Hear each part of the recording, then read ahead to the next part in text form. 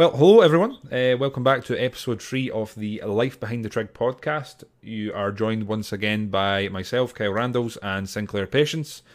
Today we have a few topics in line, and we're going to start off with the first one, which is basically involving what trips you've been on in your time competing within the Highland Games. Firstly, Sinclair, how are you doing? I'm good, Kyle. Yeah, good.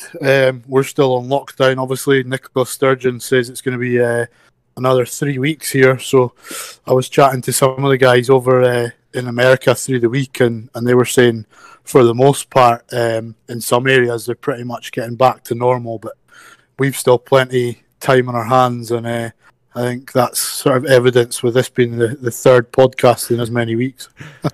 Third podcast in 2 weeks, yeah. But yeah, good. I think on the topic of trips, obviously we mentioned it previously, but somewhere we've both been is Minnesota. So that was one of my first trips with the Highland Games, and I remember being pretty nervous because I was quite new to the sport and hadn't done a huge amount of throwing. I'd come up off the back of playing a lot of rugby, and I travelled to Minnesota on my own. So it took a couple of flights and a good kind of 8 to 10 hours. When I got there, everything was pretty unfamiliar. I remember going to, I think it was Mall America or something. It's called. Insane. All I can remember from it is the giant transformer in the Lego place. Yeah, it was really cool and different to anything that we have here. And I got this is going to sound dodgy, but I got a water massage, and it wasn't anything dodgy. It was literally you lie down on a bed and get blasted with like a power hose. Is that inside or outside your body? It gave me a psychological advantage ahead of the games. But no, that was a really cool trip, and I was really well looked after. I think I mentioned the name Kevin. How do you say Kevin's name? Is it Kevin Dupree? I'm probably completely bastardising it, but I think it's Kevin Dupuis, yeah. And then the other gentleman I remember is Lenny. Lenny, yeah. Lenny's a lad. Lenny was a great guy. He so the night before the games, he took me out for dinner, and we had a good couple of beers. Like this was after my my water massage. He didn't join me for that, but yeah, he took me out for dinner. We had a good few beers, and then on the day, what I liked about that games, it was a one-day games as far as I can remember. Yeah, which is obviously what we're used to as Scottish throwers.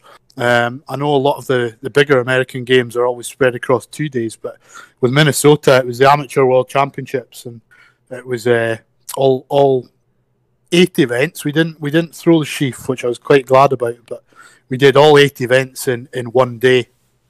And there was nothing too unusual. I think for me that was maybe the first ever time I'd thrown the heavy weight throw. I seem to remember there was a wee bit of chat on NASGA before the championship. That's where everyone used to go back then. There wasn't really as much social media, so NASGA was kind of where everyone went to chat.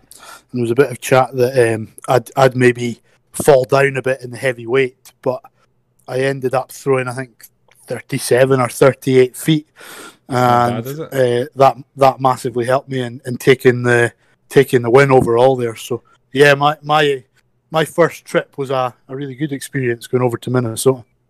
Yeah, I mean, you went there as well, didn't you? I think that was one of my first trips. The only place I'd been to before that was it was like I think there was ties between the Basque Country and Scotland, and it would have been probably 10 or 11 years ago.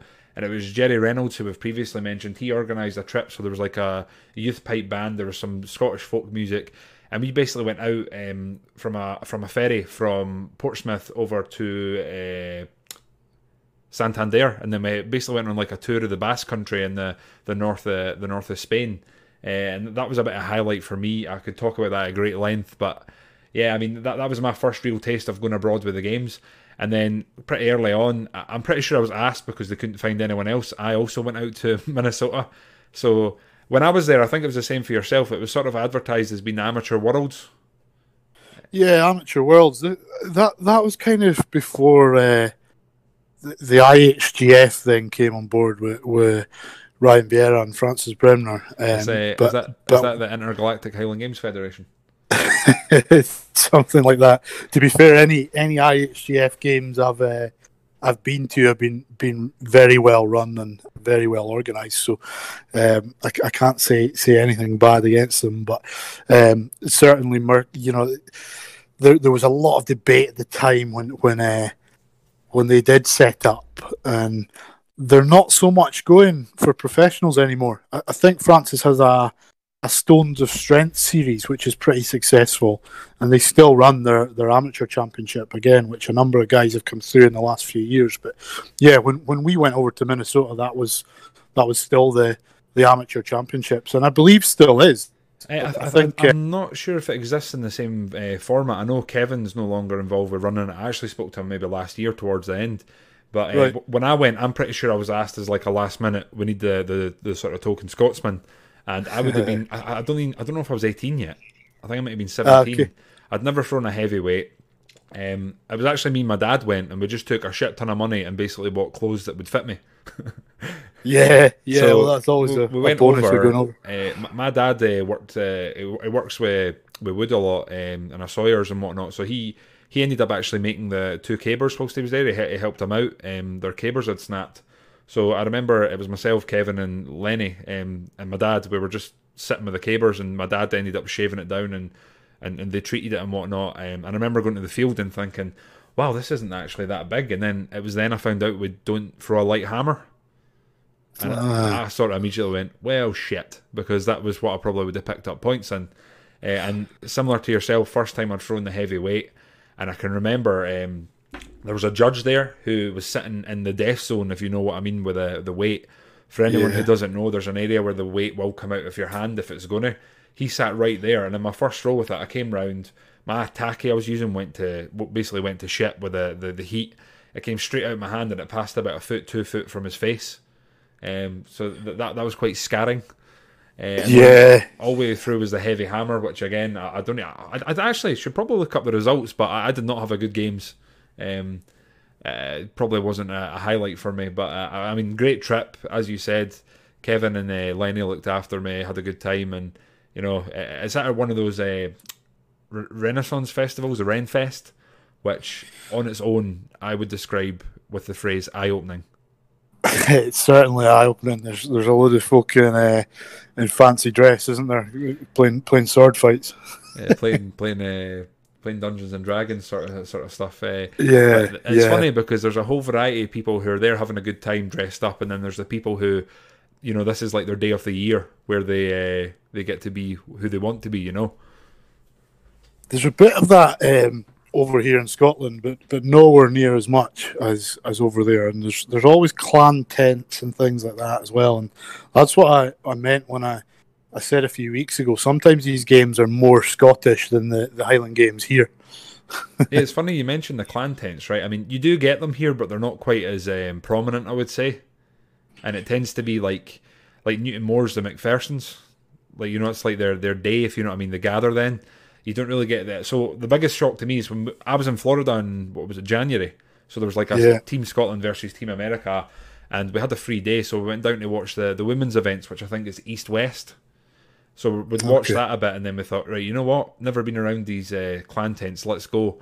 So we're walking around, and Jamie Gunn was with us, and Jamie ended up in the gun tent for, I don't know, half an hour. We actually lost him, and he reappeared later, and it was pretty merry. I think he'd been given a few whiskies.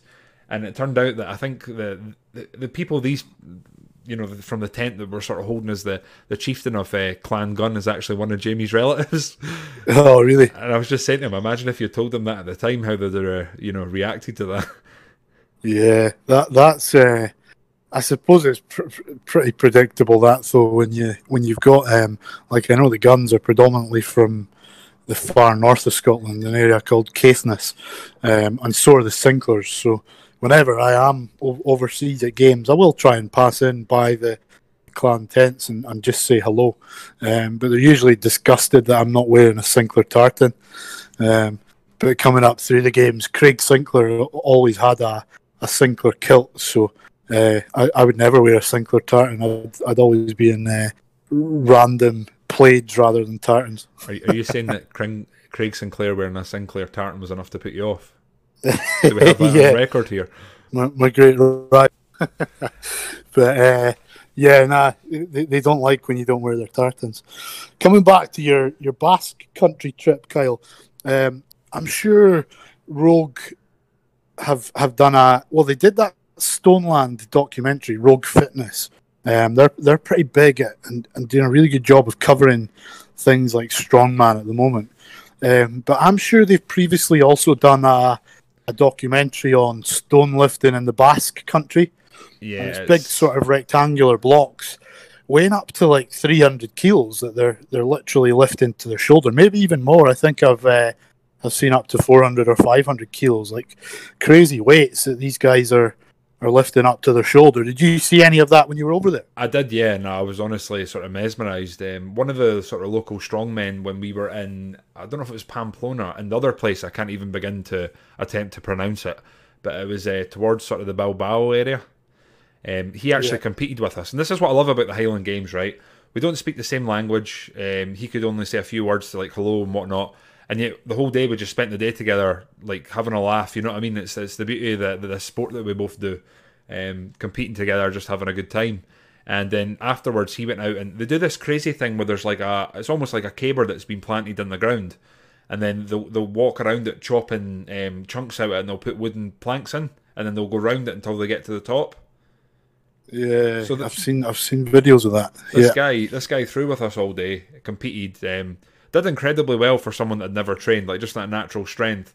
And then afterwards went and competed in some of the events that they had running there. But when I was there, if I recall, there was myself, Tommy De Bruyn, there was Aaron Neighbour, Jimmy Vandeville, Peter Buma, and I think there was a few more folks. But it's Boom Booma. Did that start there? No. You know what? It probably did.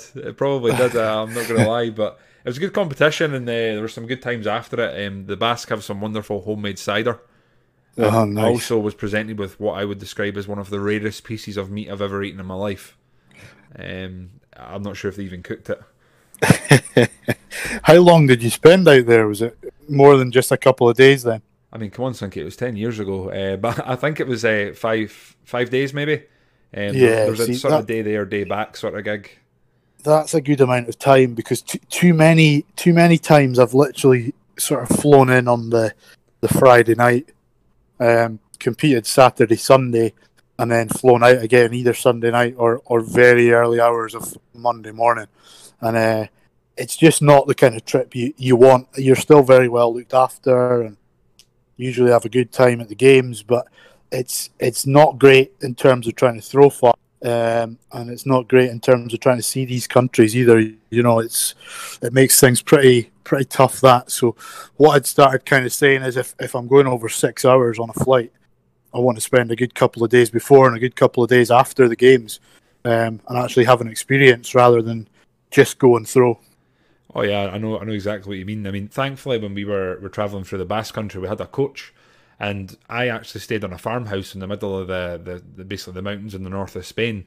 And I woke up in the morning and I had one of the most insane breakfast spreads I'd ever seen. And the farmer we were staying with basically told us that he'd basically freshly milked the cows, so that the milk was literally like probably minutes old. The eggs were from there this morning. There's a whole plateau of just food that I'd never tried before. So it was quite an experience as well, and it's just been accepted into like the local culture. Like we were in the sort of central plaza of the town. They just put out tables, put up a giant sort of gazebo, and the whole town was there just eating with us. Like it was insane. That's what you want. You know, you want to feel welcome. I'll tell you somewhere I didn't. Again, going back to being younger, and just getting into the Highland Games, I would always go to Dougie Edmonds games.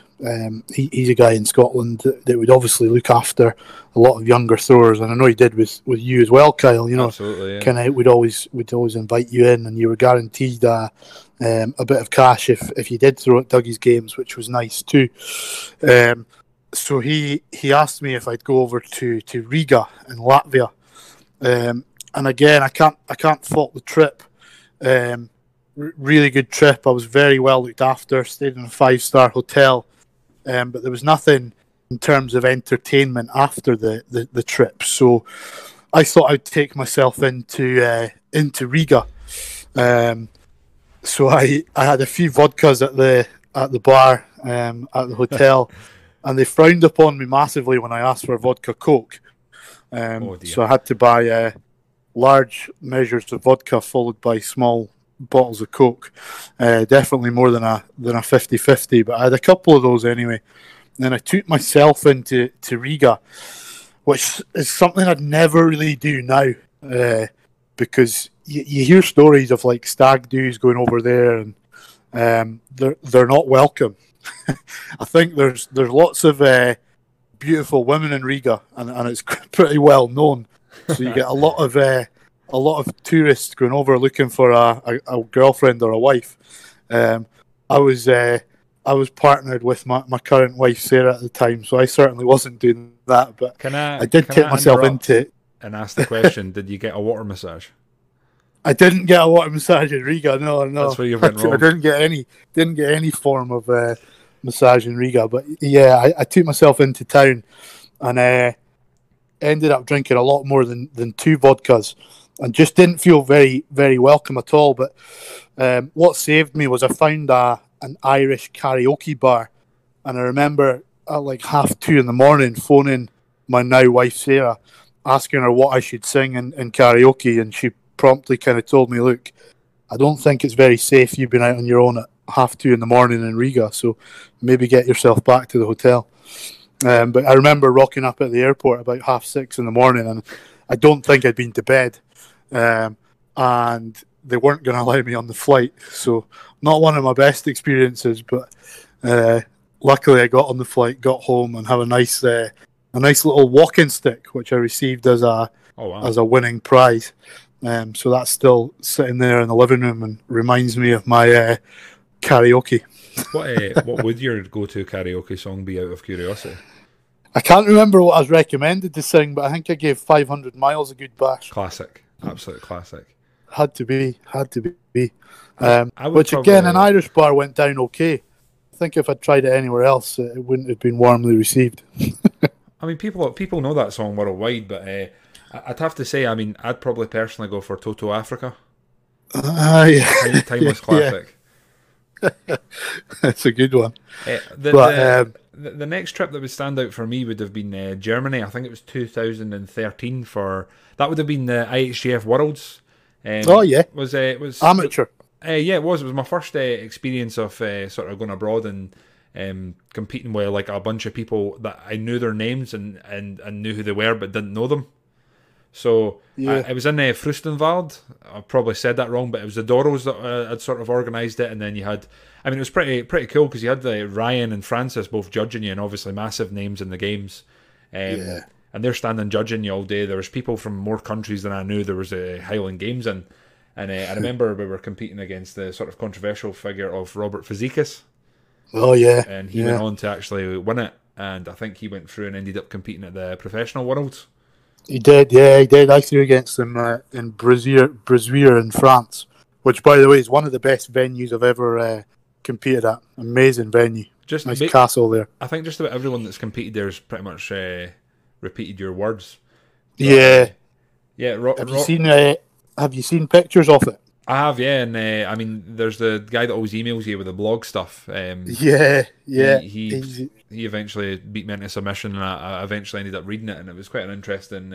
Jean-Louis, yeah, he keeps us all up to date with the blogs. But no, that's an amazing venue. But Fazekas, he competed in France, and he didn't do too well, though.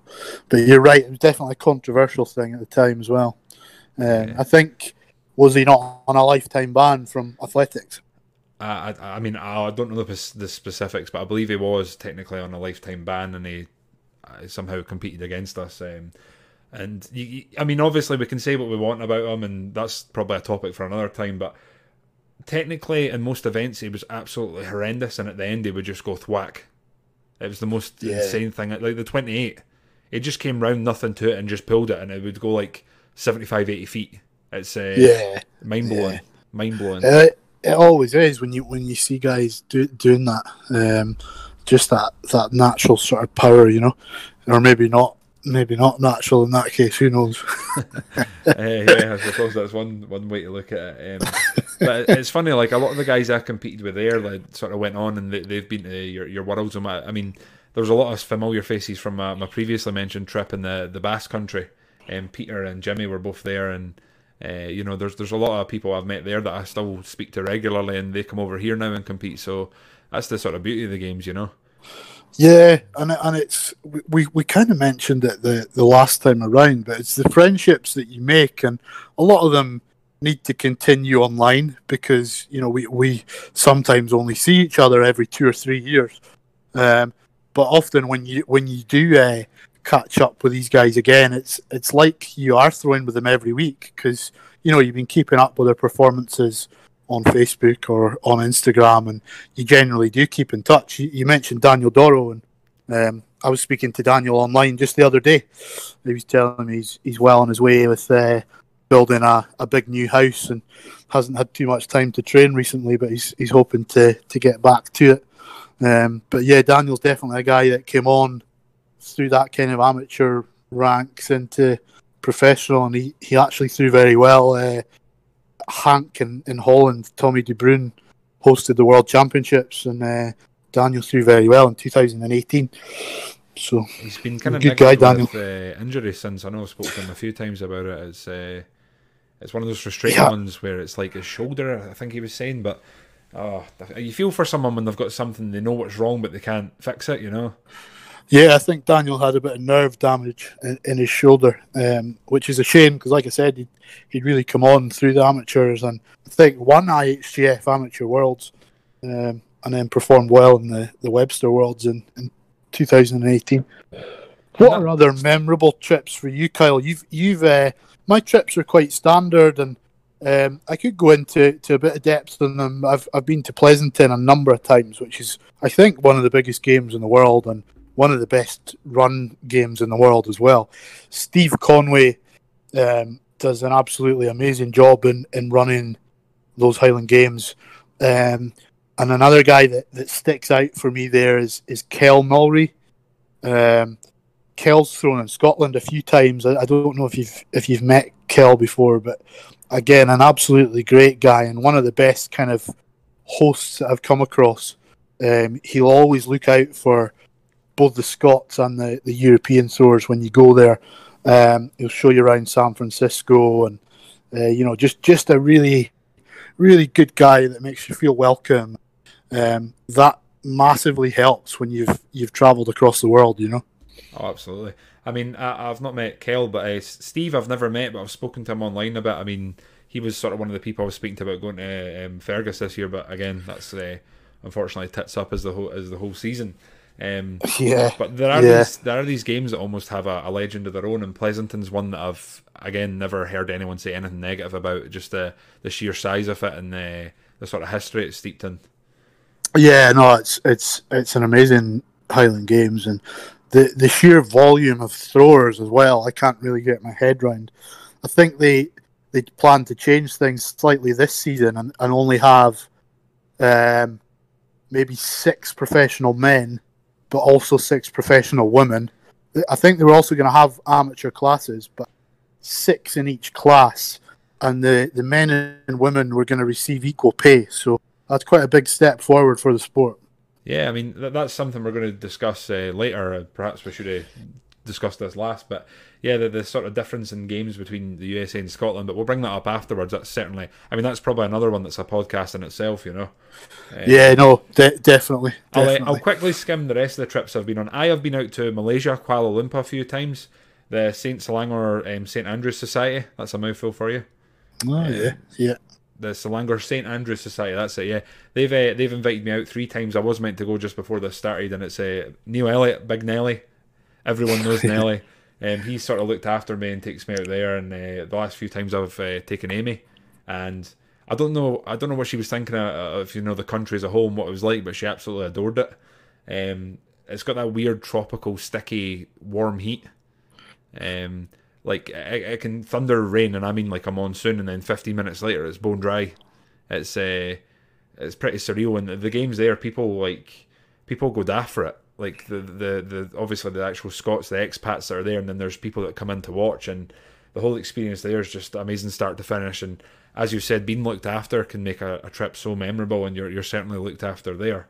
And then 2018, this is probably one of the most surreal and memorable experiences of my life. 4 of us were asked to go out to Kyrgyzstan to basically showcase the Highland Games in what is called the World Nomad Games. So it's essentially like an Olympic Games equivalent for nomadic peoples. So most of them tend to reside in your Stan countries, if you know what I mean by that. Your Uzbekistan, Kazakhstan, Kyrgyzstan, I could go on. There was a Russian influence there, there was Chinese, there was some Turkish, some Hungarians, and the whole experience there, I can't summarise it enough about it, but we ended up flying into Kazakhstan, and then from Kazakhstan we were into Kyrgyzstan. We met the British ambassador there, and it was actually him that had wanted us to go out. So we were to go out because Britain had never had basically a footing in it. They'd always just went along in terms to not show face, but you know what I mean. Like, oh, we're supporting it. So that we don't really have a nomadic culture here. Looking back, the closest thing you had was the clans. So we ended up going out and basically showcasing our equivalent of strongman, which is the throwing. So we ended up out in front of the presidents of most of the countries I've mentioned in the central arena, throwing hammers, throwing cabers, and basically doing our thing. And one of the most difficult things I've ever done in my life was walking at like, I don't know the exact, but it was like 5, 6, 7,000 feet. And we probably walked about a mile through a forest and essentially a camp. And when I say a camp, I mean yurts everywhere, horses everywhere, people cooking, people gutting animals. And we were just walking through with a caber, hammers and weights. And on that trip, it was Neil Elliott, Willie Faulkner, Dan Carlin and myself. And if you were to ask any of them, I'm sure they would all say it was one of the most surreal experiences of their life. And in the morning, we'd get this sort of gruel sort of stuff in the hotel where we were staying, which was a former sanitarium. It was used by the Soviets years ago. The beds, people will say, oh, their feet hang off the bed. Like, I mean, like my ankles and almost from my knee down were off the bed. Yeah. It has one of the world's highest saltwater lakes, and swimming in that is weird because it's like almost gloopy. Like when you swim, you just glide through it and you can float easily. It's, start to finish, unbelievable. I ended up basically having no breakfast, and every day we'd drive up to the games and I'd have a ribeye steak. So, for one massive cut of ribeye. In Britain, what would you be for that? 5, 6, 7 pounds? Yeah, or more. Yeah. That's what I mean. So there, I'd get three steaks for the price of that, and they were cooked perfectly, just medium rare. But I'll never forget, we ended up in the dignitaries' yurt, the big fancy one. We had a spread in front of us, and we'd sort of been nudged, and it was just you're there representing your country. We'd walked in the opening ceremony with the flag. It was pretty emotional. We had a pipe band with us that actually played some pipes, although they'd been warned not to. And people were going bananas for it. Apparently made like the papers over there. But we were in the yurt and we'd been told, right, whatever they put in front of you, just eat it. So we'd had like a soup put down first, we'd ate that, it was quite nice. And then there was like a sort of bready thing came. And then there was this white like circular sort of cut, and we weren't sure what it was. And we'd be encouraged to try to eat it. So I'd cut a bit off and I put it in my mouth and I'm chewing them and I'm chewing. And there was quite a nice flavour to it, but it was, sitting there, and 5 minutes later, I'm still kind of gnawing on it. And then one of the attaches that was with us, he basically said to us, that's horse intestine. I was like, horse intestine? And he basically said, you're eating a horse's arsehole. we did exactly the same thing at Brazil with Craig Sinclair. Oh, God, I've heard about this. Everyone was smelling it, and it just literally smelled like... I don't know if you're having audio problems there, Sinky, you cut out, but when we'd had it, I think it'd been boiled, so it was pretty chewy, and I was sitting there. But it didn't necessarily taste bad. Yeah. Did I get cut off there, did there just for a second. It just kind of... strange, I don't know. But yeah, we were... everyone was passing this thing around and asking Craig Sinclair. Eventually came to him, and rather than smelling it, he just popped it straight in his mouth, chewed it down and swallowed. I couldn't believe it, but yeah, it's strange. I suppose people might think similar of some of our delicacies like haggis, but certainly for us that was a strange one. See haggis. I always say to people, just don't think about what's in it, and you're fine, because it doesn't taste bad. No, it just tastes of spices, doesn't it? Exactly. It doesn't taste bad at all. But that sounds like a great trip. Was it kind of political as well then? Because it sounds like, if it's the first time the UK. I mean, we certainly we weren't out there just to have a throw and have a good time. It was to show that Britain sort of was there and we were involved in this. So I mean, we walked in the opening ceremony, and I'm not joking. It was like an Olympic ceremony, but obviously on a slightly smaller scale. And, yeah. I mean, the amount of people just going around that wanted to come up, talk to you, and basically ask what are you doing, and obviously the usual, you wear a kilt and people think, what's wrong with this guy? So people were just coming up with pictures. And I remember that the weirdest experience was we arrived in the airport, and there was probably 3,000 or 4,000 people outside the airport just wanting to see the people that were coming into the country. And you're walking through the crowd, and people are just touching you. It's kind of bizarre. You got a taste of fame. But basically, yeah, famous at last. I had the same thing. Like I talked about the trip to Latvia, and in Latvia, ice hockey's massive. Right. And like I said, Doug Edmonds sorted me out with a really good 5-star hotel. And when I came out of the hotel on the day of the games, there must have been about 50 or 60 media there. Wow. And I thought, Doug's done real well here.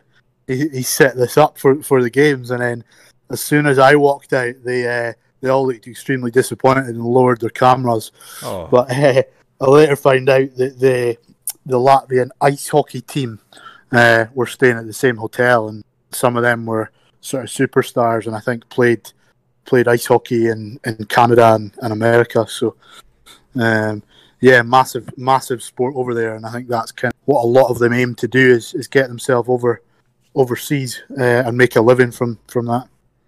I mean, you have to respect that, I mean, I've been I've been to Florida twice as well. That's for the Scotland sort of America thing. Obviously, I was actually thinking about this, right? I was competing in January, so technically I've got throws in this year. And I'm pretty sure I'm going to end the season as one of the highest ranked throwers in the world because no one else is going to have an opportunity to throw. Yeah, it's a weird one. There might be some backyard Highland Games, which I'm not sure whether they'll be ranked or not.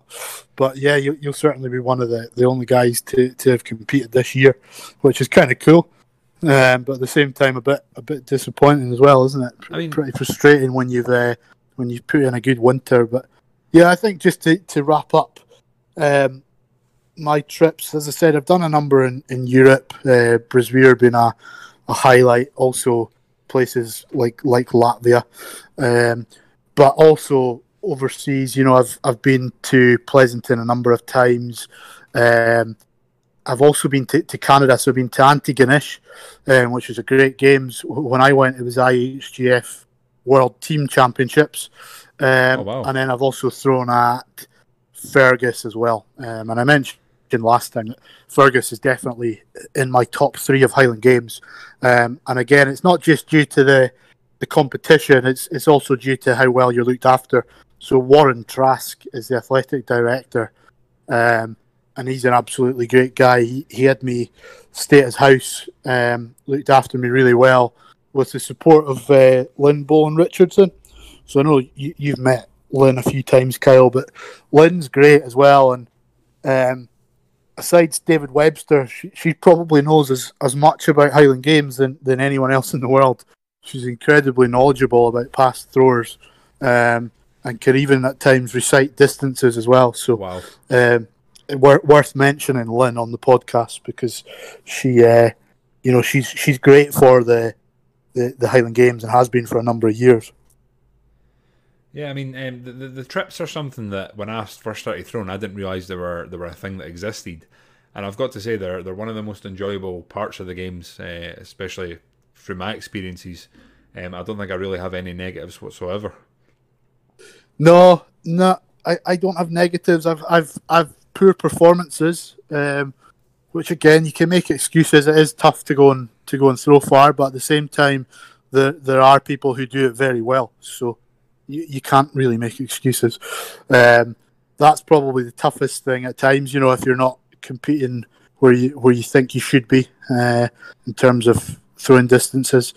But yeah, to get to travel through a sport that you love competing in, nothing really compares to that. I think the opportunities that come with the Highland Games are mentioned before, but they're endless, and you can get all over the world to do something which you love doing. So it's great sport to be involved with. I mean, I'm not sure where else a wee fat boy for Falkirk can go around the world throwing hammers with a kilt on, you know. There's not many other opportunities for someone to do that. But yeah, one of the things we're looking to bring up, and we're not doing this in necessarily a positive or a negative light, but it's just the differences between, at least the heavy side, the games between the sort of North America and Scotland.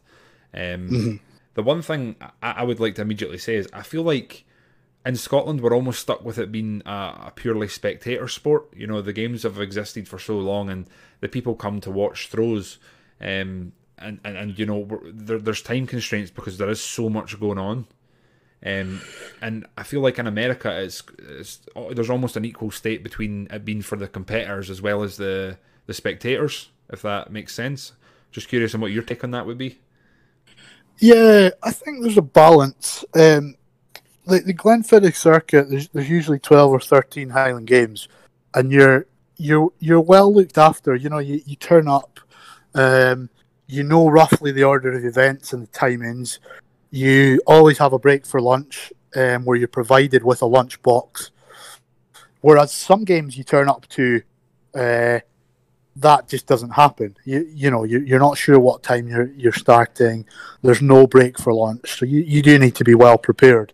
It depends on what part of the country you're in as well. So in the north and in Grampian, I think you're well looked after as throwers, whereas other parts of the country, and quite often in the Central Belt, the focus probably shifts more towards the athletic side of things.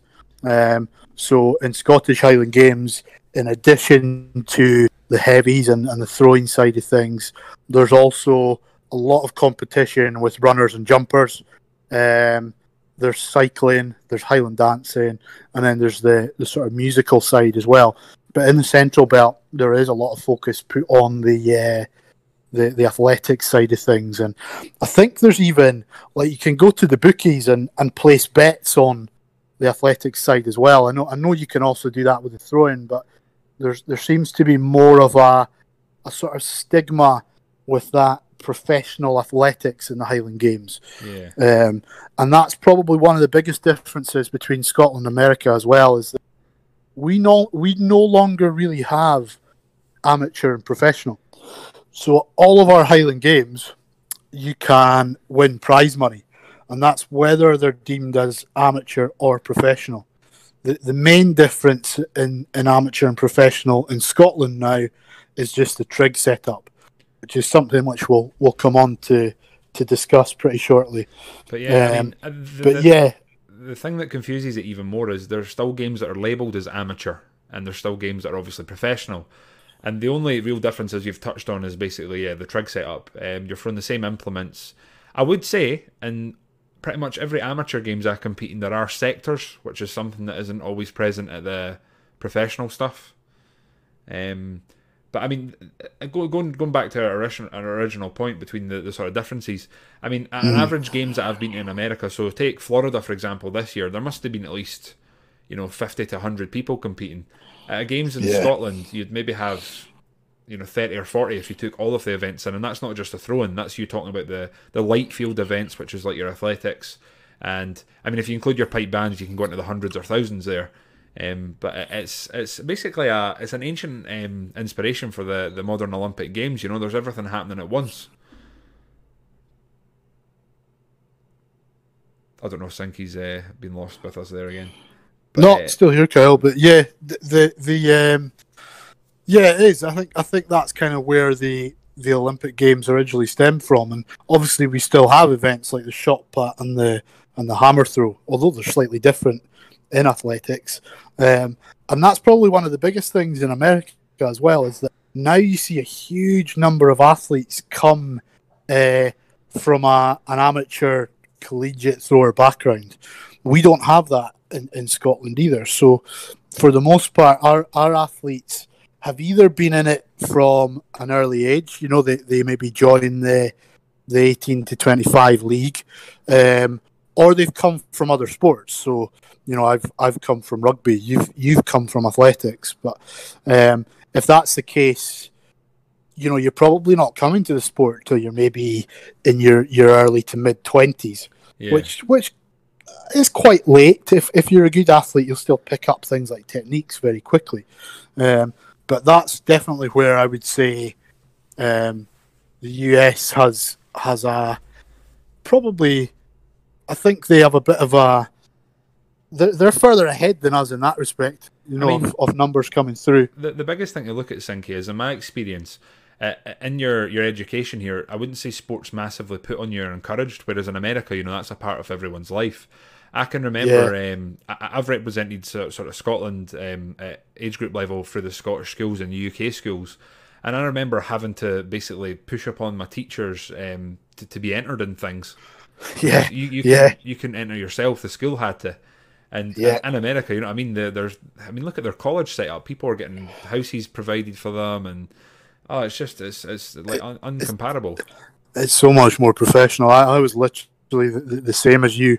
I had to enter myself in the Scottish Schools Championships, and my dad took me down to compete. You know, there's just not much emphasis on school sport in our country.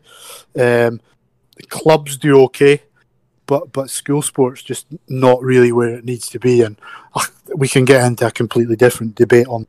But a lot of that's probably down to teachers' pay. You know, there's an expectation that teachers will deliver extracurricular sport, which there's no incentive for them to do, and schools can't afford to fund external coaches. So that's kind of a massive barrier to getting into any form of sport in Scotland. But yeah, that's one of the biggest differences, is just the number of people coming into the sport. Another thing is, you know, you talked about having open days to attract people. Obviously, in America, they have classes. So there's a C class, B class, A class, and then you can make the jump to professional. I believe if you compete professionally, you can't then go back and compete as an amateur. Is that correct? I think there's don't quote me on this. I'm sure someone will correct us, but I'm sure if you don't compete for a certain amount of years as a professional, you can go back to doing amateur games. Okay. But I'm not entirely sure. But the one thing I would say the games in America do well is in terms of participant numbers. For example, here, I can't imagine what it would be like being, say you're in your mid-20s, you've never thrown, and say you won't go to, you know, one of the smaller games in Scotland, and you think, I'm going to try the heavies today. You're still doing that in front of 2,000 or 3,000 people. Like there's not a gentle entrance. Whereas if you're doing your amateur, you know, as you mentioned, your amateur C's, B's, A's, it's a sort of more gentle entry, and you're competing against people who are at the same level as you. Whereas over here, it is just open. It's open to basically anyone. So that is something I do admire and both curse about the games. Because the first year I was in Florida competing in 2014, we were doing the weight for height, and we had to get cars brought over and put the headlights on because we were still going. Oh, really? It was getting dark. Midnight games. In fact, I've seen a cool. There was a video of someone throwing the Scots hammer, but they set the ball on fire. I've seen it with a wire hammer, but I think it was Hogmanay, New Year's Eve. I saw someone do it with a 16-pound Scots hammer. I've done that with a caber once. We lit the end on fire, and I was running about my boxers throwing it. Don't want to hear too much more about that story, I don't think. Listen, it's nothing on your hose massage. No, true. But yeah, so that's one of the biggest differences. I've mentioned another, which is obviously the 2-day versus the 1-day. So we're kind of, as Scottish throwers, we're conditioned to do 7 or 8 events in one day. Often we'll throw another games the next day, or I mean, if you're doing 40 odd games, you definitely will. Whereas I'll always compete better in a 1-day event. So 2016 is a good example. That's probably one of my stronger performances at a Worlds.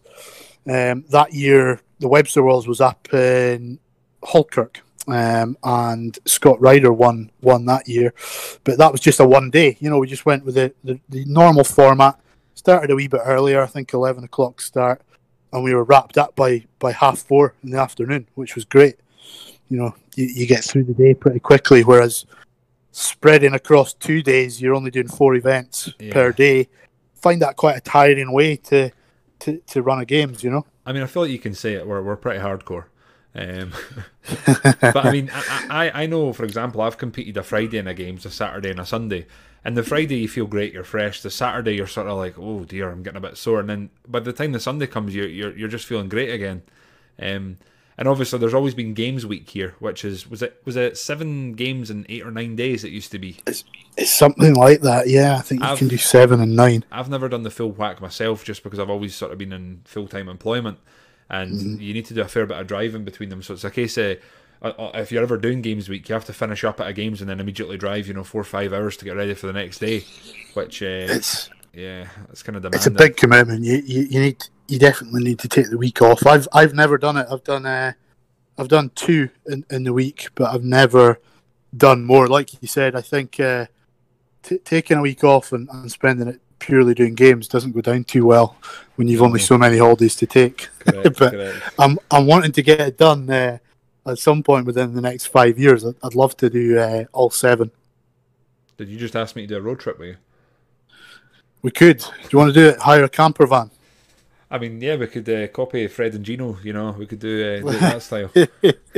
Let's do it. We'll do it next year, 21. If there's any games yet. If anyone would like to sponsor us on our Highland Games Week road trip, more than welcome. Anyone. The other thing we were going to discuss, we've had this mentioned to us, a few people have brought it up, was the trig setup. Now, it has been sort of brought up over the last sort of 5 years, I would say, and it's changed, and then it's been changed back, and then something else has changed. And I honestly want to say that I find it to be almost like a complete non-issue for me. Yeah, I'm absolutely sick of discussing it. Really am. We've tried things in the past, like we had the Scottish Heavies Association, if you remember, about, I don't know, 7, 8 years ago, I think. And we've worked with the Scottish Highland Games Association. The problem in Scotland is we're never going to reach that level of standardisation. Yeah. So what we have at the moment is perfect. We have a winged trig, and we need to have 2 feet in the box at all times. That kind of falls in line with the rest of the world. And even if it doesn't, you still have the same amount of width as anywhere else you're going to throw. Yeah, if you have a winged trig with 1 foot out, all it does is create bad habits. So you're just going to drift way too far left, and it's not really going to benefit you. People will argue that it will. It only will if you train specifically for that. But if you're throwing efficiently, a 6'9", so that's what your width is at the back of the trig. The average... Not so much at the front, because obviously the wings come in on you, so you don't have that full width. But 6'9" at the back is plenty width. I don't think it needs discussed further. The problem in Scotland is the consistency, because unless, if for example the SHGA are creating a rule book, they need to strictly enforce those rules if it's going to be consistent. And to do that, they'd almost need to provide games with a winged trig. Yeah. Because you can put out specs, but every game is going to have a slightly different joiner or whoever they use to make their trig. So they're never going to be that consistent. Some games, for example, just paint a wing on. And if you're just painting a wing and then you're asking throwers to keep both feet within the box at all times, that becomes quite challenging, because often you'll smash the trig at the front and you'll use the wing to stay in. Yeah, you're whereas if you don't have that, it does become really challenging. Maybe we should change the name of the podcast to Life Behind the Wing Trig. Please never say that again. But I mean, in my experiences, I have to say, 6'9", that's you'd fit probably 95% of the human race in that. lying down. It's a massive amount of space. What I've found is, see, in the last few seasons where it's been 2 feet in, I've went from finishing maybe top 5 in the weight to actually winning some of them, just because I'm incredibly consistent with my footwork. So I very rarely foul. Whereas some of the people who are apart, more often or not, a bit more wild, they will throw further, but they're fouling. And when there are fouls taking place, I tend to find that I'm doing a lot better. And I'm not the best weight thrower, but I'm not the worst. I'll peak in the the low to mid 80s. But there's better throwers out there. It's a similar. I have to say with the glide. The glide, you're maybe not going to throw quite as far as you could with a spin, but it's a lot more consistent. There's not as much on the edge, Yeah, I think it probably is a bit more consistent, the glide, and you're easier. A lot of us throw modified South African, so front on in the stones. I remember we've probably talked about him too much, but Hamish Davidson, he'd always say that was a lazy man's technique, and it was created in desperation of other throwers to try and beat him.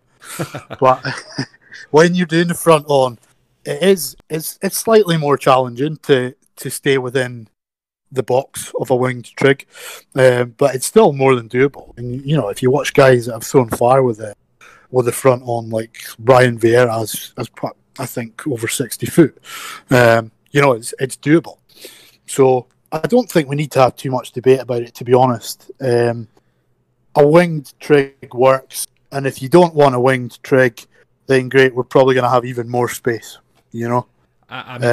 I remember putting training videos up a lot a few years ago, and I just stopped doing it. I couldn't be bothered because it gets so much hassle about, why are you not training a wing trig? That's a foul. And you just get sick of discussing it. So for me personally, I'll now train in a 5 foot width. You've got your concrete. I don't put wings on at training, but I give myself 5 foot, and I'll stick within that box. You've got your concrete box, right? That you made in the I laid a concrete, and again, people were giving me a hard time about that. Why are you throwing off concrete? It's nothing like the games. Well, the reason that I've always done that is because in Scotland the weather's so unpredictable that if I went and painted a box in January, after 3 throws, the thing's absolutely ruined. So having concrete allows me the consistency to hopefully get reps in, and it makes sense to me. If the weather's good in the sort of springtime, I will try and get out and throw on the grass. But for the most part, if you can perfect your technique, which I've not done in anything yet, but I've got relatively consistent techniques, I think you're best on concrete. I'm standing right beside you there. I've my whole life trained in, it's basically a car park. So for years I used to use the curb of the car park as my trig. It's always there. It's always the same. It's always consistent. It can get wet, sure. It can be dry, sure. But you're working with the same sort of surface. And consistency with training is one of the most important things about improving or refining technique. And I'm the same as you. Like, I've always trained at the same place. I find now when sort of May, June hits and it's drier, I'll move on to the grass. You can get onto the grass. But the thing is with the concrete as well, people say, you'll throw further. Well, fine, we'll throw further in training then. But you don't. You usually throw further at games. And, I'm the same.